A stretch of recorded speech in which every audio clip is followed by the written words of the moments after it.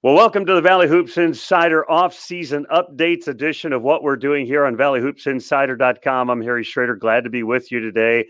All summer long, we've been bringing you interviews and stories from people around the Missouri Valley, the Ohio Valley Conference, players, coaches, and we're going to continue that today with one of our very special friends, Porter Moser from Oklahoma University, formerly of the Missouri Valley Conference. Later next week, we're going to have an interview with Nate James, the brand new coach at Austin Peay. And so we've got a lot of great things stored up for you here at valleyhoopsinsider.com. And we want to welcome to the broadcast our friend Porter Moser from way out in Oklahoma. Welcome back. How are you doing?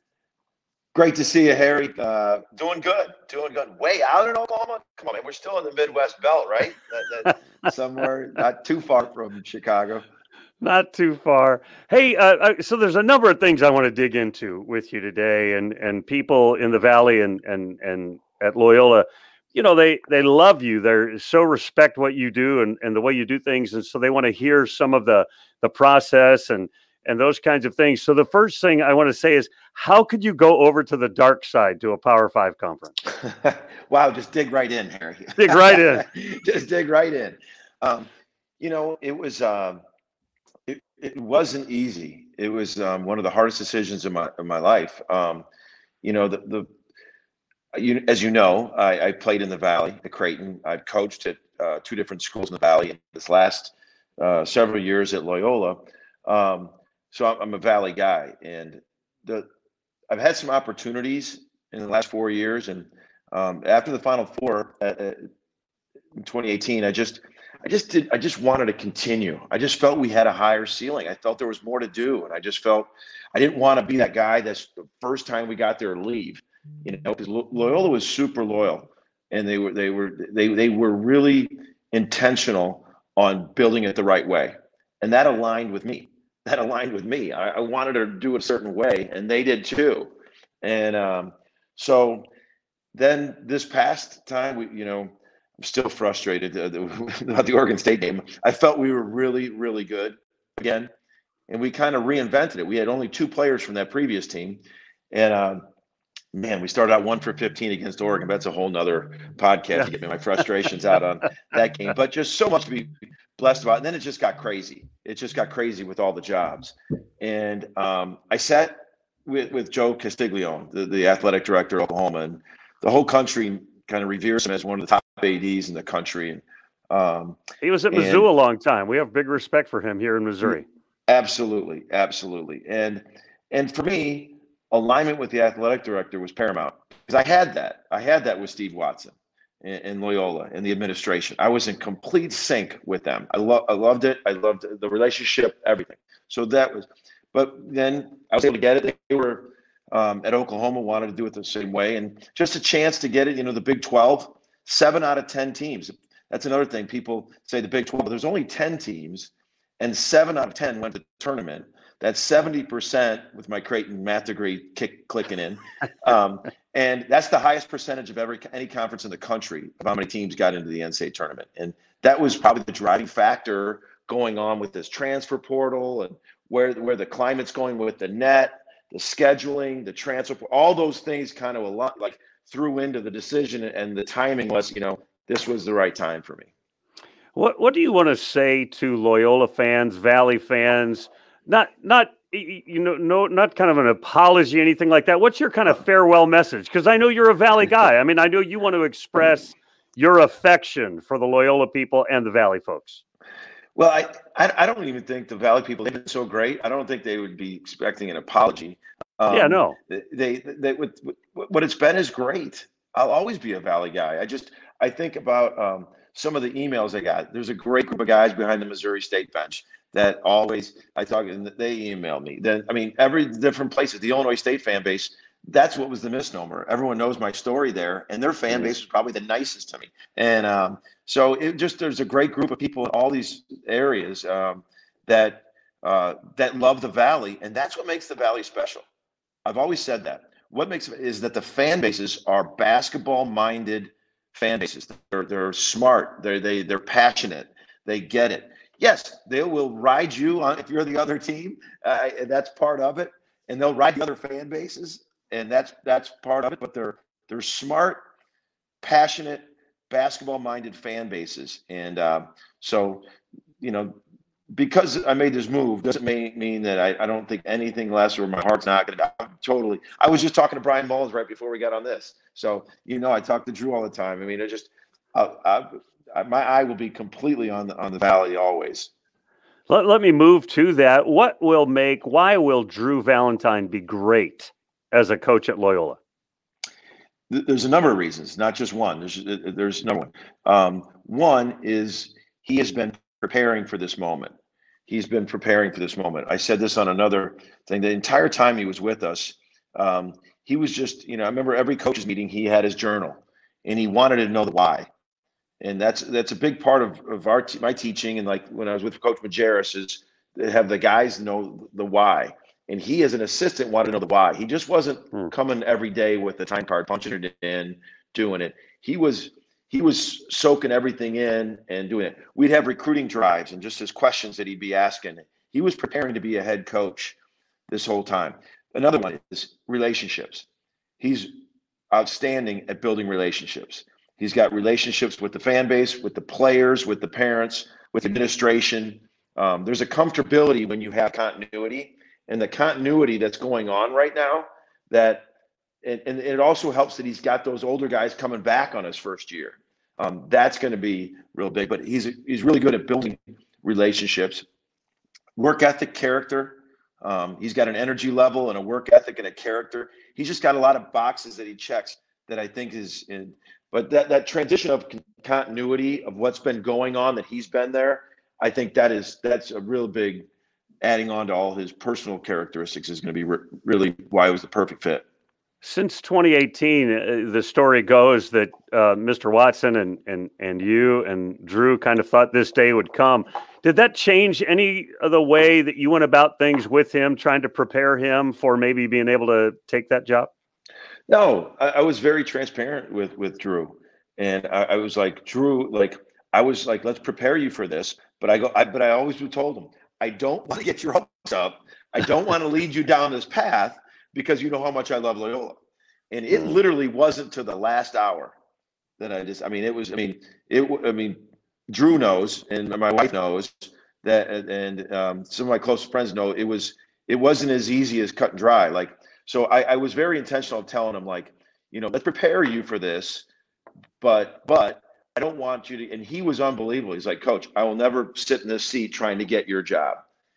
And it's just his character. And I was like, I want you to have this if I ever do make the move, but understand it is going to be really hard for me to leave. And I just don't want you. I could be here a very, very, very long time. And it just, all the stars aligned with Oklahoma.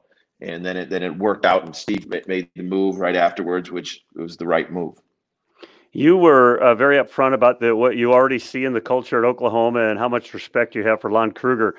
How will you and Lon Kruger be different in terms of just approach, like stylistically? I know a whole lot of things are exactly the same. He's a high character guy and real, affirming and a player's guy. But how will you guys be different?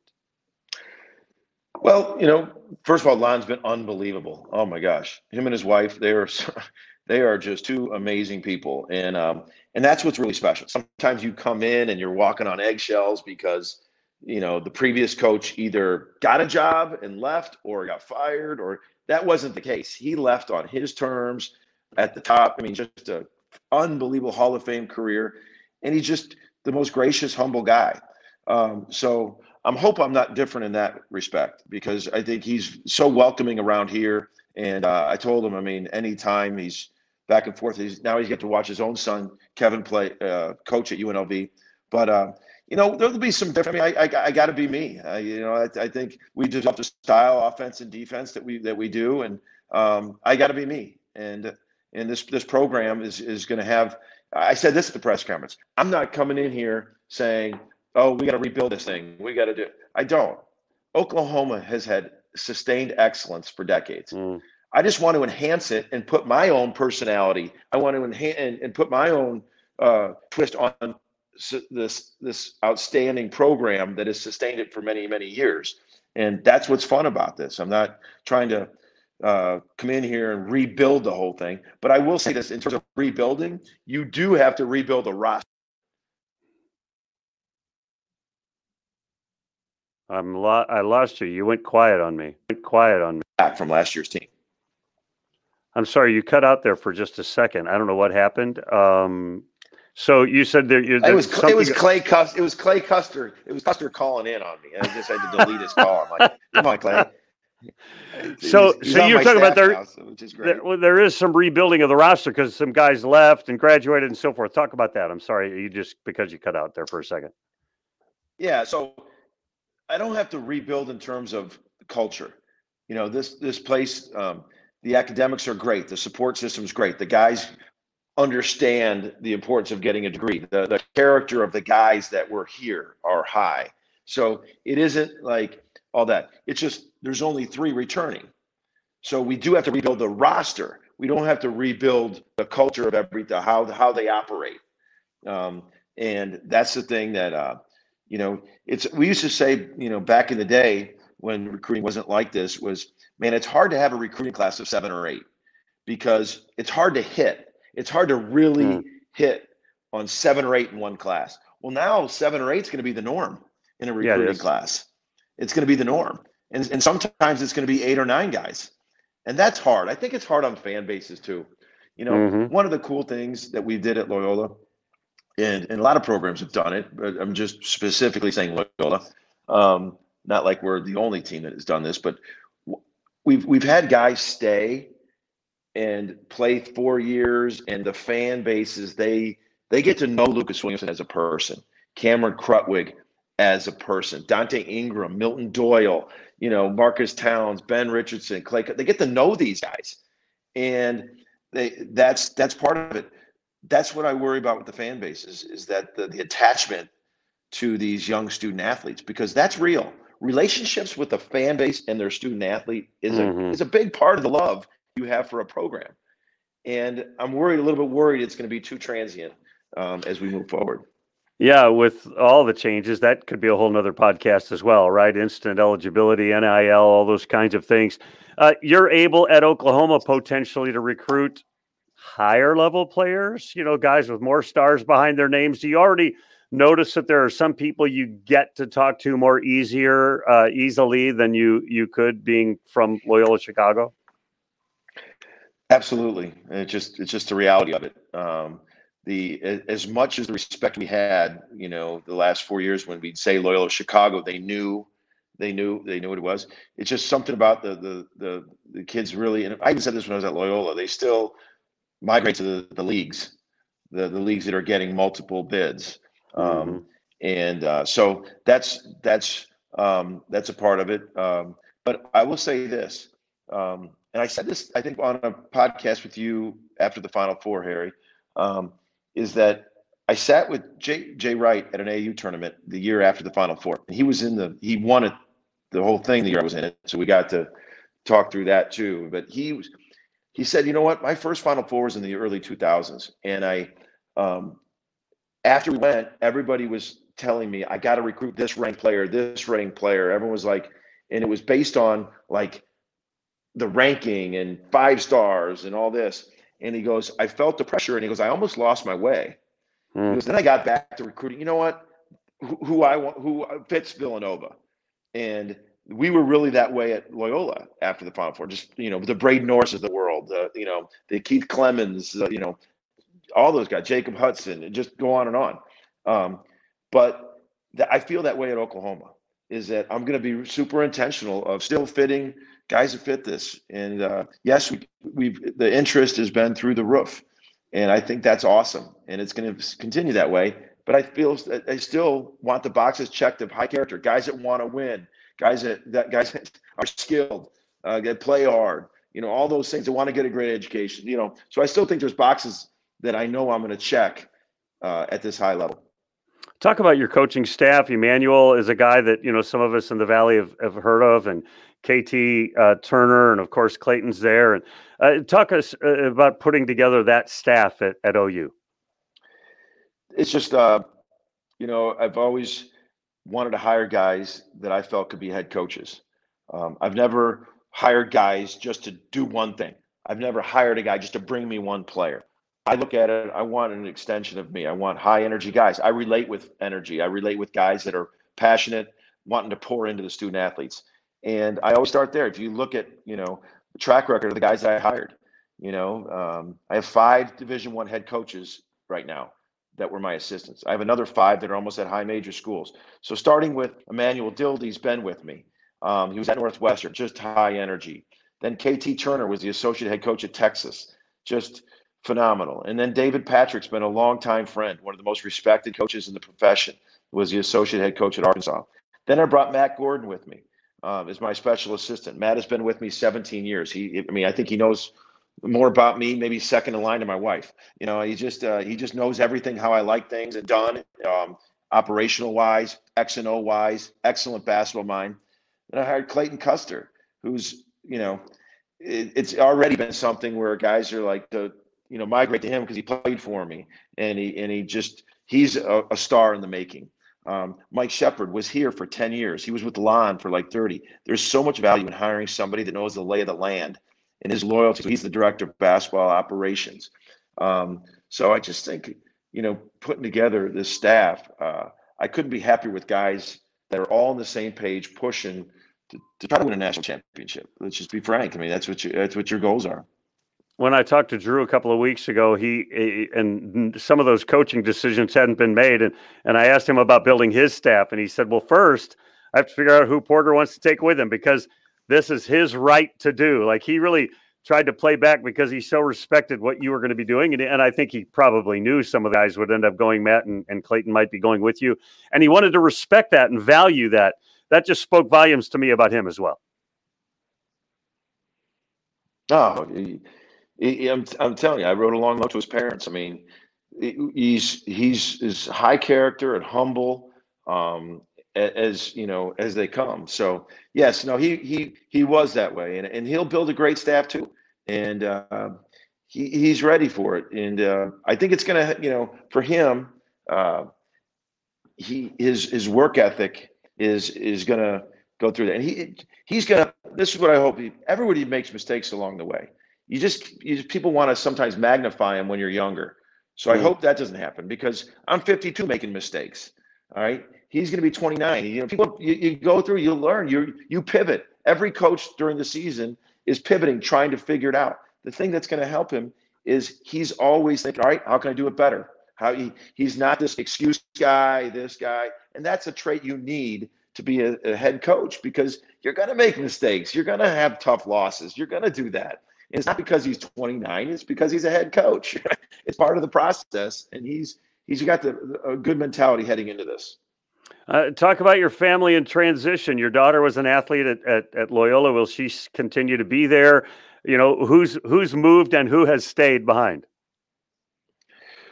Well, my daughter, she's on the suffer team. She loves Loyola. She's got a great group of friends. I still don't know what she's going to do, but she just loves Loyola. And she's just just great teammates and friends there. So on all the sports, all those sports are connected with them. So still up in the air. My son Jake is coming here with me to Oklahoma.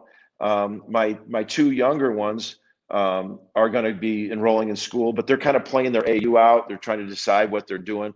Everybody's not going to move down till August. So I'm in that mode right now where I'm here and I'm, you're working all hours of the night. But like my 2 younger ones came with me to stay with me for 4 or 5 days. And then now my daughter's here with me this week, and then my other one's coming. So they've come down and stayed with me and I've been back and forth up back to Chicago with them.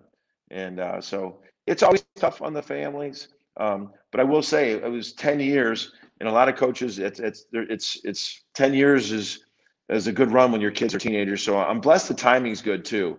I have an 8th grader going to start high school. At least he didn't start his high school and leave after his freshman year. You've been very outspoken about the culture there at OU, and you've talked a little bit about Lincoln Riley. And I talked to somebody this week that's around the OU program and talked about Lincoln Riley and the way he has been reaching out to like a 30-year season ticket holder that's battling cancer, and before games, after games, before playoff games, after practices, calling that lady on the phone just to see how she's doing and visiting her, those kinds of things. It's striking, isn't it, that there can be that kind of culture across a whole athletic department. It's truly, and it starts with the leadership. People say that, like, when you get here, you don't leave. Joe's been here, I think, 23 years. Lincoln and his wife Caitlin have just gotten to know them. They're just so down to earth, like welcoming, high energy, caring people. And so my two boys were in town, my 8th grader Ben and Max, and Lincoln's like, come over to practice. So I come over to practice, and all the players are running by, saying hello to my kids, and they're going from station to station, and there's music outside, and it was such an intense but high energy vibe. But like I bet you 5 players ran by, gave me a high five, and said, "Hey, coach, I can shoot. I said, "Well, hey, I'm telling Lincoln, man, we got 2 sport players. We got some 2 sports players all over here." But it's just the culture of that football team, and just but it's all the sports. Look what Patty Grasso does with the softball. I mean, that's like an amazing feat of what she's done with the softball program. And all the sports are wired for excellence. And I just saw Bob Stoops at an event, and Bob still lives here, and he just couldn't speak enough about Norman. I mean, some of the people in the support positions have been here 20 years, and it's truly a special place, and it starts from the top down. Lincoln is and Caitlin, his wife, are special people. Well, I've got my Sooner red on today because you've become my one token Power 5 conference team I can root for now. When coaches in the Valley are constantly struggling about scheduling, and then whenever one of the guys leaves and goes to a bigger program, people think, "Oh, good, now we'll get Oklahoma on our schedule because Porter's there." Is there any thought about scheduling like that where you would like to engage with the Valley guys? Did you hear all that? Yeah, so okay. It's funny because I did. I did hear all that. Did I freeze on you? Well, you looked like you were pushing a button. I didn't know if something had happened. Yeah. After you asked that question, maybe I should. Sorry, Harry, I can't hear that question. What do you say about scheduling? Yeah, right. No, trust me. That right away, I've heard that, and Drew and I haven't talked about it. I mean, it's just so hard to play former players, but sure. It is. It's something that I'm mindful of. That as once I get this thing rolling the way I want to roll it, because it is hard. I was on that other side of it, and the thing is, like what I was selling at Loyola, and I know Darren was too. Once you get into that quad one, possibly quad 2 level, it doesn't hurt the Power 5s to play you. Like I was trying to sell that last year to some teams. We were willing to go on the road, and I said a home win would have been a net 1-25. So if Loyola came to you, and you played a game there, and our net was like 9 or 10. I said, you're going to get a quad 1 game. If you win, you got a quad 1 win. If you lose, it's a quad 1 loss. So it doesn't hurt you. So once you get into that area, because that's what I thought Wichita State did, and they were able to schedule some games once they got into that. So I just think there's a handful of teams that are moving into that quad 1 and quad 2 level to where it doesn't hurt a Power 5 team to it's just perception. It's just perception. That's the thing that's hard to get over. And you just got to be comfortable in your own skin and your own fan bases to do that. And that's going to be the big question. And obviously I want to get my feet rolling here and get things the way I want it. But I'm mindful of it. Before I let you go, talk about the recruiting. You've been adding players, as you mentioned. You only had 3 or 4 guys coming back, and you signed somebody yesterday that I don't know much about, the transfer, a junior college guy, I think. But talk about the piecing together of the roster. You got the Groves brothers, which I think fit the way you play. But talk a little bit about your roster construction right now. Well, we inherited 3 players. Elijah Harkless was a 6'2", 6'3" guard. Mo Gibson was a 6-foot guard, and Jalen Hill was about a 6'5" guard. So we really didn't have very much bigger than that has had any experience. So we knew we needed some size, and there's not a true point guard in there. We got some really good high school kids. CJ Nolan and Bijan Cortez signed early, and I love them. They were really, really, really winners, good players, great programs. We signed Alston Mason, who was a guy on a lot of our radars from Kansas City, played at Custer and Richardson's high school for Ed Fritz. There's 3 really good freshmen, which I love that. Then we had to get some size. So Tanner and Jacob grows right out of the gate. They had a top 4 all facial hair team. And Krutwig was on there with his mustache, and Tanner was right there. Those two were like the Mount Rushmore of the NCAA tournament facial hair. So now I got Tanner. He had the big beard going. But Tanner, just hit it off, and really, he had literally like every school in the country. And we just really hit it off of talking about, playing how we played Krutwig. He can pass, he's skilled, he's smart, he's vocal, he's got a lot of those same qualities. And I'm very careful not to pigeonhole him because Krut's special. Mm-hmm. To do what he did in his career and do what he did this past year, I don't want to put anybody in those shoes, but Tanner has just got this great love of basketball like Krut did. And he's really skilled too. You saw him hit, I think, 6 threes against Kansas. And his brother, Jacob, who I think is just tougher nails. I love that he's got an edge to himself. He's a 6'8", 6'9" guard. He's got 3 years left. We signed Jordan Goldwire from Duke, who's played through all the high level. He was all defense, ACC defensive team, which I love. He led Duke in assists, 7th in the ACC in assists. So he's a veteran leader right there. And then we got AK and Ethan Shagwar. Ethan's 6'9" from SMU, and AK was 6'10". So we added 3 coveted big men to go with this, and we still have 2 scholarships left, which is crazy. I just mentioned all these guys we've signed. We still got 2. But I like, I like the direction of being able to get some of the guys we got starting in basically April with all this. Final thought: Lucas is coming back, and Tate Hall coming back, and a couple other guys. Keith is coming back, and here.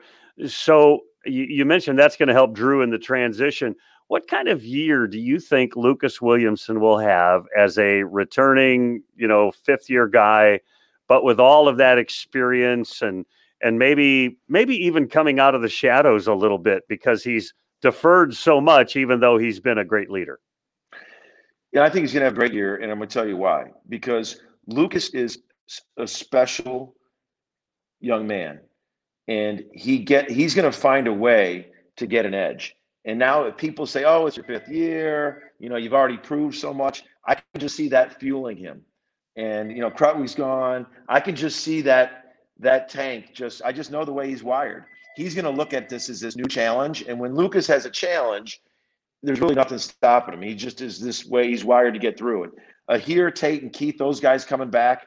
But I'll tell you this, you always remember I say it every year, like in the media day, like they have the preseason all conference teams. And I'm like, there's always guys that we know as coaches that we're going to be talking about later in the year because the Valley doesn't know them yet. Braden Norris is one of those guys. Braden was such a key to what we did. Tougher than nails, leader, true point, made guys better. Confidence grew and grew and grew and grew and grew. And I think Braden Norris is phenomenal. I think he had a great year this year, and I think he's going to have another great year with them. But there's a lot of guys like Jacob Hudson. He got better and better and better and better. And look at the development. He's going to be an outstanding player there. And I think I know he's got. And I hope people don't compare him to Krut because he's his own player. He does some unique things that are different. But man, his confidence grew. He was instrumental in the conference tournament and the NCAA tournament. So I think they got some pieces, but the best thing they got is their bond. And I think they're gonna have a great year, and I'm looking forward to watching them. Well, we're going to miss you in the Valley, but want you to just have wild success there in the Big 12 and across the national scene. Appreciate you taking time with us. Because you're big time now. We're like the little peanut guy here in St. Louis, but you're big time now. So stop. So I'm serious though. That is, we will miss who you are and the energy you bring, and we're super appreciative of what you've brought to our website, but to the league and to the Midwest. Wish you just so much success there at Oklahoma. Well, I'll tell you this, Harry. Thank you, but the Valley is the big time. I've said that the way the conference tournament, the way it's run, the teams, the coaches, the players, and I can't wait to watch it. I'll always carry that Valley banner as a player and a coach, so it is big time, and so are you, Harry. So thanks for having me on, my friend. I appreciate it. That's Porter Moser. That'll do it for us. Remember, since you've been there, make it a better place. We'll talk to you again real soon.